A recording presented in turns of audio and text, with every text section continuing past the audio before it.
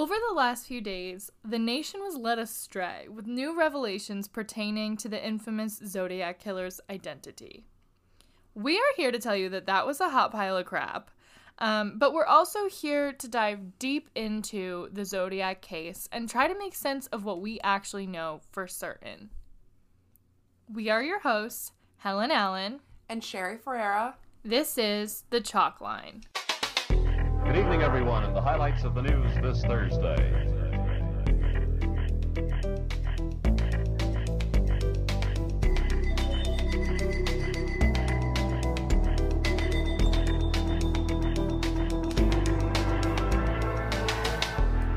Okay, so first and foremost, I just kind of want to talk about what happened over the last week, because in our last episode we mentioned, like, oh, exciting stuff is happening. We thought that there was a break in the case, but alas, there was nothing. There was nothing. Zip, zilch, a big old... We were fed lies, but it Absolutely. An article that I read actually was so funny. It was like, yeah, it was probably some overnight intern that didn't read the press release carefully, didn't realize it was just a publicity thing, and then threw it in the news people and then news feed. And then other people thought, well, this must be legit. It's on Fox News. And if that isn't telling of the last... I don't know how many years. I don't know what is. But honestly, they made it out to be so concrete, and how there was this group of 40 the headlines were like, don't worry, the Zodiac Killer is found. And it's like, well, first of all, he's dead as hell. Dead as a doornail. And anyway, so got our hopes up. We're here to say we have nothing new to give you, but stick around because we'll talk about what we think, and maybe that'll help you decide what you think. Maybe that matters to you. Yeah. Even a little. First, we're going to kind of split this episode. It's a little different than usual. I'm going to just give a lowdown of everything, and then we'll kind of like go into what's been new in the press and talk about what we're thinking and da-da-da. Not everybody is familiar with the Zodiac Killer. I mean, I wasn't until a couple of years ago. Yeah, I mean, there was a movie with Jake Gyllenhaal, so I think that made a lot of people aware of it, but besides that, I mean, it's just another story to be aware of that I think that, like, not a lot of people have. I mean, we are people that care about true crime, but if you don't, maybe this isn't on your radar. Yeah. A little bit about the Zodiac Killer. Zodiac is a serial killer who is active in California during the 60s and the 70s. He was never caught to this day, like I said.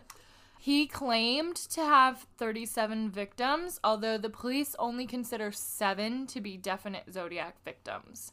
He gave himself that silly name. Like, oh my god. And we'll get into it later, but he literally is like, this is my name. And they're like, okay, let's roll with that. Yeah, it's like in the yearbook when like, you know how you always get asked, like, what was your nickname in high school? And people write things that it's like, no, it wasn't. No one called you that. Zodiac called you just dog like, with a W. Yeah, what are you talking about? You just, no. Anyway, that's what I think of when I think he, like, self-proclaimed his nickname. It's like, BTK. Yes! It's like, no. We're not calling you that. But somehow we do. I don't know why he wins. Like, why do we call them by the names that they want us to call them by? It just feels like we should have been like, he's the pee-pee-poo-poo killer. Hey, you know what I mean? God.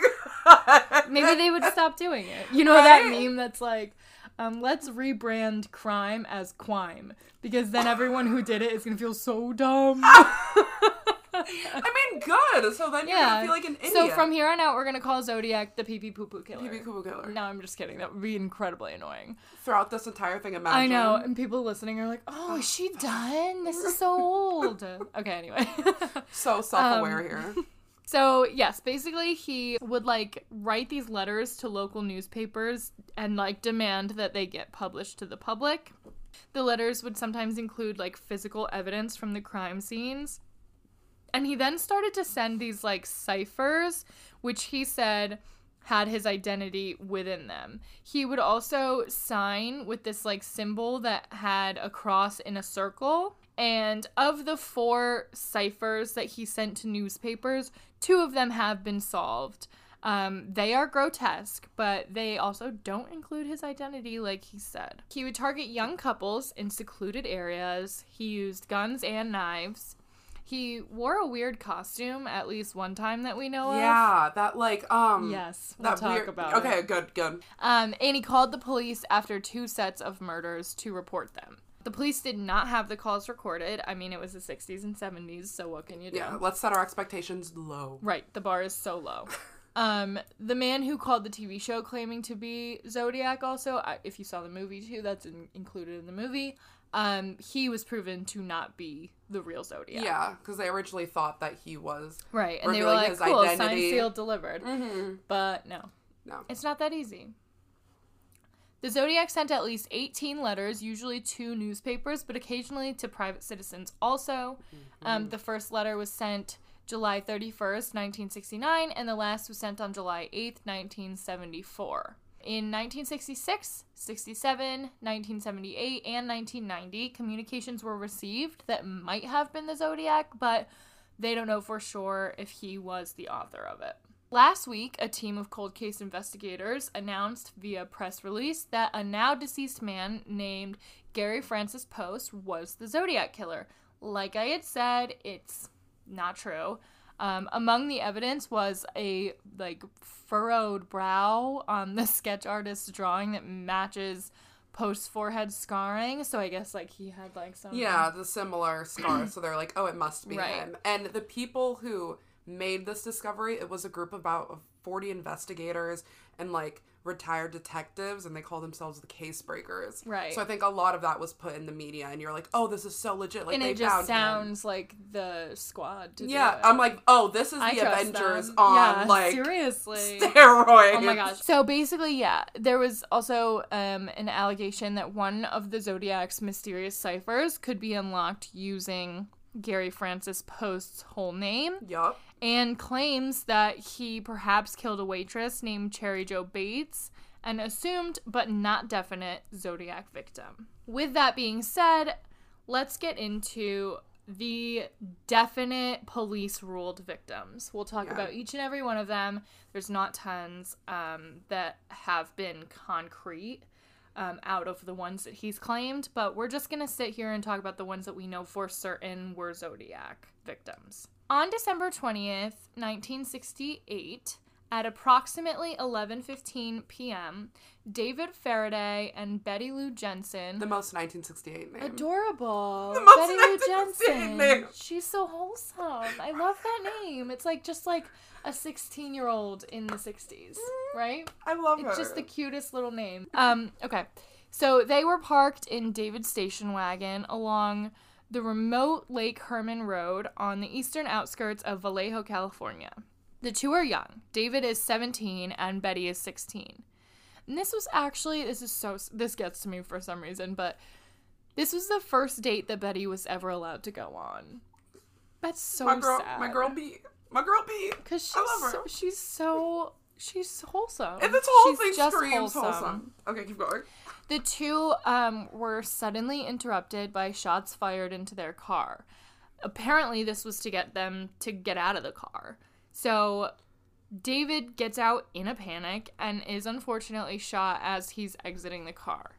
Betty, seeing this, is smart, and she starts to run away, and she is unfortunately also shot. The weapon was a .22 caliber semi-automatic pistol.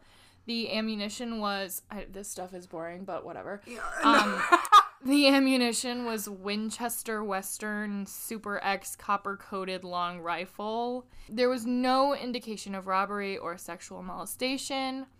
And while there were no witnesses, several vehicles were seen in the area just prior to local resident Stella Borges discovering the crime scene. Yeah. They went to this, I don't want to call it make-out point, but it was this drive where people, specifically couples, would go there. Originally, this is what the Zodiac would seek after, because it's a remote location, that it's just going to be the two of them, and they're kind of trying to keep a low profile. They maybe didn't tell their parents where they were going. They're at their most vulnerable. Yeah, and he's like, exactly. I'm going to take this opportunity to do that. Right. So, while David and Betty are traditionally considered definite Zodiac victims, there have been many other suspects in this case that I just think are worth, like, talking about. Really?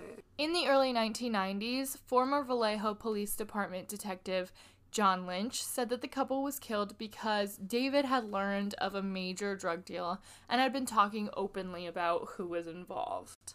Other sources have speculated that Zodiac wasn't responsible because there were no taunting letters or phone calls after this happened until months after the murders. However, when Zodiac finally did take credit for this attack, he did provide many details that were not known to the general public. Which he gets wishy-washy, and we'll talk about that later on. And again, it was months later, so it's like, yes, it was not provided to the general public, but did he have some sort of in to find out? I don't know. Okay, moving on. On July 5th, 1969, at approximately 12:10 a.m., Darlene Farron and Mike McGow are parked in a secluded lot in Blue Rock Springs Park on the eastern outskirts of Vallejo, California. Darlene is 22 and Mike is 19. They had chosen this isolated location to talk. A car, possibly a light brown Ford Mustang or a Chevrolet Corvair, pulled into the lot just a few feet away. Sketchy. Yeah. Immediately. I mean, come on. Like, if this happened, I'd be like, what are you doing right next to me? Like, there's plenty of space. Go somewhere else. It's scary. Like, immediately you're afraid by this. But a man with a flashlight exited the vehicle and approached them. And to them, they were like, okay, this is a police officer. There's no other cars here. This guy's coming to investigate. So the two of them take out their IDs and they're ready to speak to the authority. Without any sort of warning or anything, the man begins shooting at the couple. After 5 shots are fired, the man walked slowly back to his car. That's a point that I think is so eerie, that he just shoots 5 times and slowly goes back to his car. So at this point, Mike is screaming out in pain. And so the man returns and fires 2 more shots into each victim. And it was at this point that Mike is able to get a good look at him. And he says that the man was white, 5'8" or 5'9", in his late 20s to early 30s. He's got like a stocky build, a round face, and brown hair. There was absolutely no conversation between the victims and this man. Approximately 45 minutes later, the Vallejo Police Department received a call from a man claiming responsibility for the attack. He correctly identified the weapon as a 9mm and also took credit for the murders that happened before that we spoke about. Yes. Darlene was shot 5 times and Mike was shot 4 times. To reiterate, the weapon was a 9mm semi-automatic pistol, and there was no indication of robbery or sexual assault, and there were no witnesses. Darlene was married and waitressed at Terry's restaurant, and Mike was single and worked as a laborer. Because of this dynamic, Darlene's husband Dean was the initial suspect in the murder. However, that was quickly ruled out once it was established that he was actually working as a cook at Caesar's restaurant at the time of the murder, and, they were able to vouch for his whereabouts. And Darlene's first husband, James Phillips Crabtree, was also briefly a suspect, but again, he had an alibi and they were able to rule him out. Okay. On July 31st, 1969, letters were sent to the Vallejo Times-Herald, San Francisco Examiner, and the San Francisco Chronicle. The letters claimed to be from the killer of all of these victims. Details were included that only the killer could have known, and each letter contained 1/3 of a cipher that, if it were solved, supposedly contained the killer's identity. While the killer hadn't yet given himself the name Zodiac, this marked the beginning of his, letter writing spree that would go on for more than 5 years. Yeah. As a side note, Mike McGow actually ended up surviving these attacks, and he later goes on to kind of try to help the police figure out, who this might be, and we're going to get more into depth about this specific suspect, But Mike McGow in 1991 identified Arthur Lee Allen as being the shooter. This identification was because he was being shown a photo lineup, and they asked him hey, it's been 20 years, why have you not identified him before? And Mike was literally no one ever showed me any pictures of any suspects. I mean, that just shows you what was going on back then. Right, I mean, if that's true, that's the biggest mistake that law enforcement has ever made. Hello? When you think of a suspect, don't you want to show the one surviving victim? Yeah. Who got a... Oh my god. I really just cannot wrap my head around that. But we'll get more into Arthur Lee Allen. But I mean, that's amazing. Good for him. Yeah. Oh yeah. Good, Mike. Our next one is a little different. On September 27th, 1969, a Saturday, Cecilia Shepard, who was 22, and Brian Hartnell, who was 20, were relaxing on a blanket at a very remote spot by Lake Berryessa near Napa, California.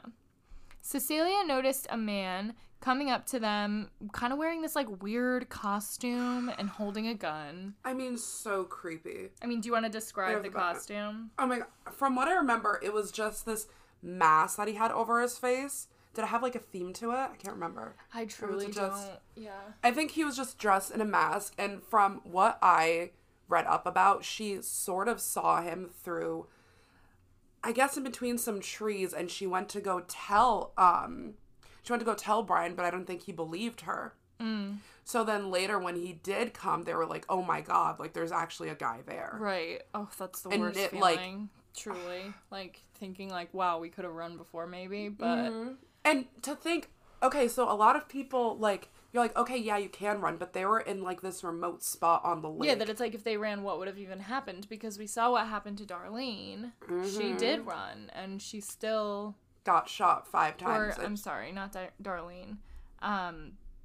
Betty Lou, she did run, and she still got shot. So it just goes to show, you're really just in the worst situation possible. Absolutely, yeah. And that's what he knows, he knows these people are vulnerable, they're in, this remote is why location. Honestly, I mean, it just shows how, cowardly the Zodiac Killer is, because he really only goes after people that are in their most vulnerable states. He has no fight in him, really, except for, going after people that don't know to fight yet, and then it's too late. Exactly. Because if he really, if he was known to them beforehand, then they would be able to fend for themselves. But he doesn't ever want to put them in that position to possibly win against him.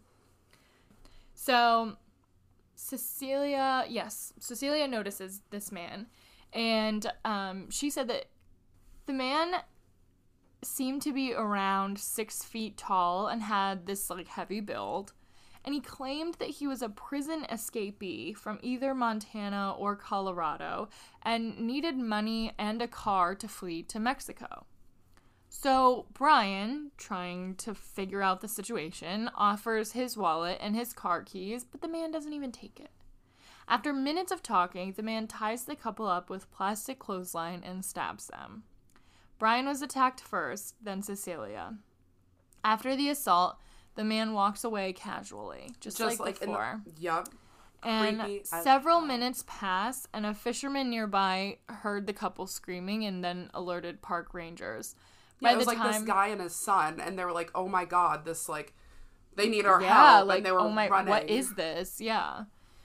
By the time that officials got there, Cecilia and Brian managed to untie themselves, but it took nearly an hour for the ambulance to come, so that kind of left them both in critical condition. Just over an hour after the attack, the Napa Police Department received a call from a man claiming responsibility for the stabbing. The call was quickly traced to a phone booth in downtown Napa, and fingerprints were later recovered. Meanwhile, Napa County Sheriff's Department deputies were responding to the crime scene. They found that the attacker had written a message on the victim's car door. The message included the dates of the past murders and was signed with this cross circle symbol. Tire tracks indicated that the killer had parked behind the victim's car. Size 10.5 wing walker shoes were recovered by the scene, indicating that the suspect was probably weighing more than 210 pounds. Detectives later located 3 young women who had noticed a strange man in the general area just a couple hours before the attack. Cecilia unfortunately died within 48 hours of the stabbing. Her funeral services attracted a huge crowd of mourners. Yeah. And Brian recovered from his wounds and is now an attorney in Southern California. While Brian gave many interviews in the first few years after the attack, he is no longer discussing the case with the news media, and I don't blame him. At all. I mean, no one can blame him Why for would that, you know? want to? Yeah, To keep like, he's rehashing done the same enough. thing. He's helped them. He said what he needed to say, and now he's like, let me live my life. This is enough. Brian said what he said. He's like, I said what I said. So, while Brian gave many interviews, he's taking a step back, rightfully so, and as many suspects were scrutinized, including Ted Bundy. Of course. Yeah. A February 1989 comparison of fingerprints actually proved that Ted Bundy was not the killer of this crime. But I do want to note that I think in this case, specifically, you can see the escalation here, because before it was like point blank shooting them, but this time he ties them up, and it's like, and he uses a knife in this one. Yeah, it's angrier, it's prolonged, it just feels like it's escalating to me. I agree 100%. All right, our last victim that has been like kind of solidified by the police and like we're for certain is a victim of the Zodiac Killer is Paul Stine. On October 11th, 1969, at around 9:55 p.m., cab driver Paul Stine was shot once in the head at point-blank range while driving at the northeast corner of Washington and Cherry Streets in the Presidio Heights neighborhood of San Francisco, California. The weapon was a 9mm semi-automatic pistol, but not the same 9mm used in the Farron murder. There were 3 witnesses from a house on the southeast corner There were of the kids, by the way. Yeah, it was Just really crazy. watching it happen, and then we're like, we need to call the police as this man is being kids. shot. Like, I cannot. Oh. So here are the details from ZodiacKiller.com, which is, actually a pretty credible source. It sounds like a scam. Oh, yeah. But I looked into it, and they're a very credible source. So anyway. Stine's cab was hailed at Mason and Gary Streets, with the intended destination being Washington and Maple Streets near the Presidio. For reasons unknown, the cab ended up at Washington and Cherry Streets, a block away from the original destination. Paul's wallet and keys were taken, and a large portion of his shirt was carefully torn off. Bloody fingerprints, potentially of the suspect, were recovered from the vehicle. According to a police document, a pair of men's size 7 black leather gloves were also found. The 3 witnesses watched the suspect from approximately 60 feet away as he wiped down the cab with a cloth after killing Paul Stine. They called the police and described a white male, 25 to 30 years old, 5'8 to 5'9, stocky build, reddish-brown hair, worn in a crew cut, heavy-rimmed glasses, and dark clothing, which I just tell you, these are children, and they are giving the best description I've ever read. And first of all, like, when I was a kid, I was like, I don't know if you're 25 or 60. Mm-hmm. Like, there's no in between. You'd be like, get this grandma out of here. The girl is like 20 years old. Exactly. So, like, I really got to give it to these kids. And the description that they gave was very consistent with the past. Exactly. So you know that they are being true about it. Like, it's, that didn't make sense. You get what I'm saying. They last saw him casually walking north on Cherry Street. Unfortunately, the police dispatcher mistakenly described the suspect as being a black male adult because, it was racist. Yeah, it was racist back then. Let's not. I mean, it still can be. Yeah, but, Yeah, it still is. But who's going to say it's not racist now? But, yeah, but and there is a lot of... This is so devastating because, like, this is really, like, the kind of thing that... really messes up an investigation. It makes the difference between solving this and letting it go for another 30 years. And that's what it is. It's like, if she didn't just assume that the criminal was a black male and she just listened to the kids that were so right, we could be either a few steps closer or it'd be literally solved. Exactly. And we'll see next. As a result, when patrol officers Donald Fouke and Eric Zelms minutes later observed a white man walking east on Jackson Street, he was never stopped and questioned. It reminds me of the Randall Woodfield thing. Oh my god. They were like, that can't run that fast. It's not him. And I was like, hello? Can we do the work today? Oh my goodness. The officers did get a good look at him, however, thank God. I mean, seriously. When the correct description of the suspect was finally broadcast, the officers realized, oh wait, maybe actually we did see that guy, huh? A search of the area where the man had been observed was conducted, but nothing came of it. Yeah, it was too late at that point. I mean, really, like, it's just, come on, can we just relay the information we get the way we get it? This isn't a game of telephone. Because he could have been caught. It's they just had him so right there. They had the frustrating. witnesses on the scene calling as it was occurring. I mean, and like, here, I gotta give it to a 911 operator. Their job is incredibly stressful and taxing, but your job is to write down the details you hear. The man seen by Falcon Zelms was very similar to the suspect observed by the three kids. He was white, 35 to 45 years old, 5'10", between 180 and 200 pounds, barrel-chested, whatever the fuck that means, with light-colored, crew-cut hair and wearing glasses. The man didn't appear to be carrying anything, and no conversation between the man and the officers took place, but I mean, I could be wrong, but I think a 9mm pistol, he could have just put it in a pocket or something. Like, it doesn't have to present as he's carrying it, you know? It could have just been he was wearing a jacket and he put it in the pocket. Yeah. You know? This isn't like a giant rifle, I don't think. Yeah. I mean, please, give me hate mail if I'm wrong. Oh, no, it definitely wasn't. So, the Stein murder was initially thought to be a routine, just like cabbie killing, because, you know, this one's a little different because he was robbed, and so they kind of looked at it in a different way. Agreed, and it was also just one guy. I mean, yeah, not a like couple, this isn't a couple, just the one guy, and the MO is different. He was robbed, and like that piece of his shirt is missing. However, on October 13th, 1969, the San Francisco Chronicle received a letter from Zodiac containing a portion of that shirt and taking credit for the killing. SFPD inspectors Dave Toshi and Bill Armstrong, who were assigned the case, were shocked to realize that the shirt belonged to Paul Stein. But then, the Zodiac Killer actually came out and was like, wait, I spoke with the patrolman the night of the murder. Yeah, so it wasn't just like they passed by him. They actually fully had a conversation with him at his car. And he was like, the killer went that way. I saw the same guy you're talking about. That black man, he went that way. I'm a white man, so go that way. That is such an episode and the of police went that. Oh.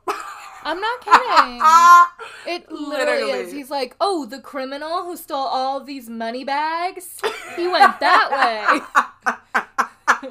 What, these money bags? I saw the guy who took them. Like, they run in midair for a second and then shoot off. But that fully happened, and it just adds another layer of frustration of if they had the right description. I wonder if these police officers could have been like hypnotized to like remember the exact. I mean, like, every day they must be kicking themselves in the. I know, for real. The three witnesses, I mean, they felt like the lighting conditions and the fog, it wasn't really the best time to like observe a killer, but they still worked with police composite artists to put a face on Zodiac. A few days after the sketch was circulated throughout the Bay Area in form of a wanted poster, the witnesses requested the sketch to be altered to make it more accurate. Because they saw what they saw. Right, which When they requested for the sketch to be altered, was that because they were like, oh, I thought of something new? Oh. Because that makes me feel like it's less credible. Because, you know, like, you're right after you see something is the time where you report it. And then after you give yourself time, your brain makes things up. It fills in the gaps that you think you saw, which is why eyewitness testimony is kind of not all that reliable. Never super 100%. So that does kind of raise some red flags to me, but regardless, another version was made. More than a month after Paul Stein's murder, Officer Falk finally came forward about his possible encounter with the killer. Tune in next week for part 2, where we will discuss all of the suspects and even some of our own thoughts and theories. Thanks for listening. You can follow us on Instagram at The Chalkline Pod, Twitter at The Chalkline Pod, and catch us on YouTube. The link is in our Instagram bio. Tune in next Thursday for another story.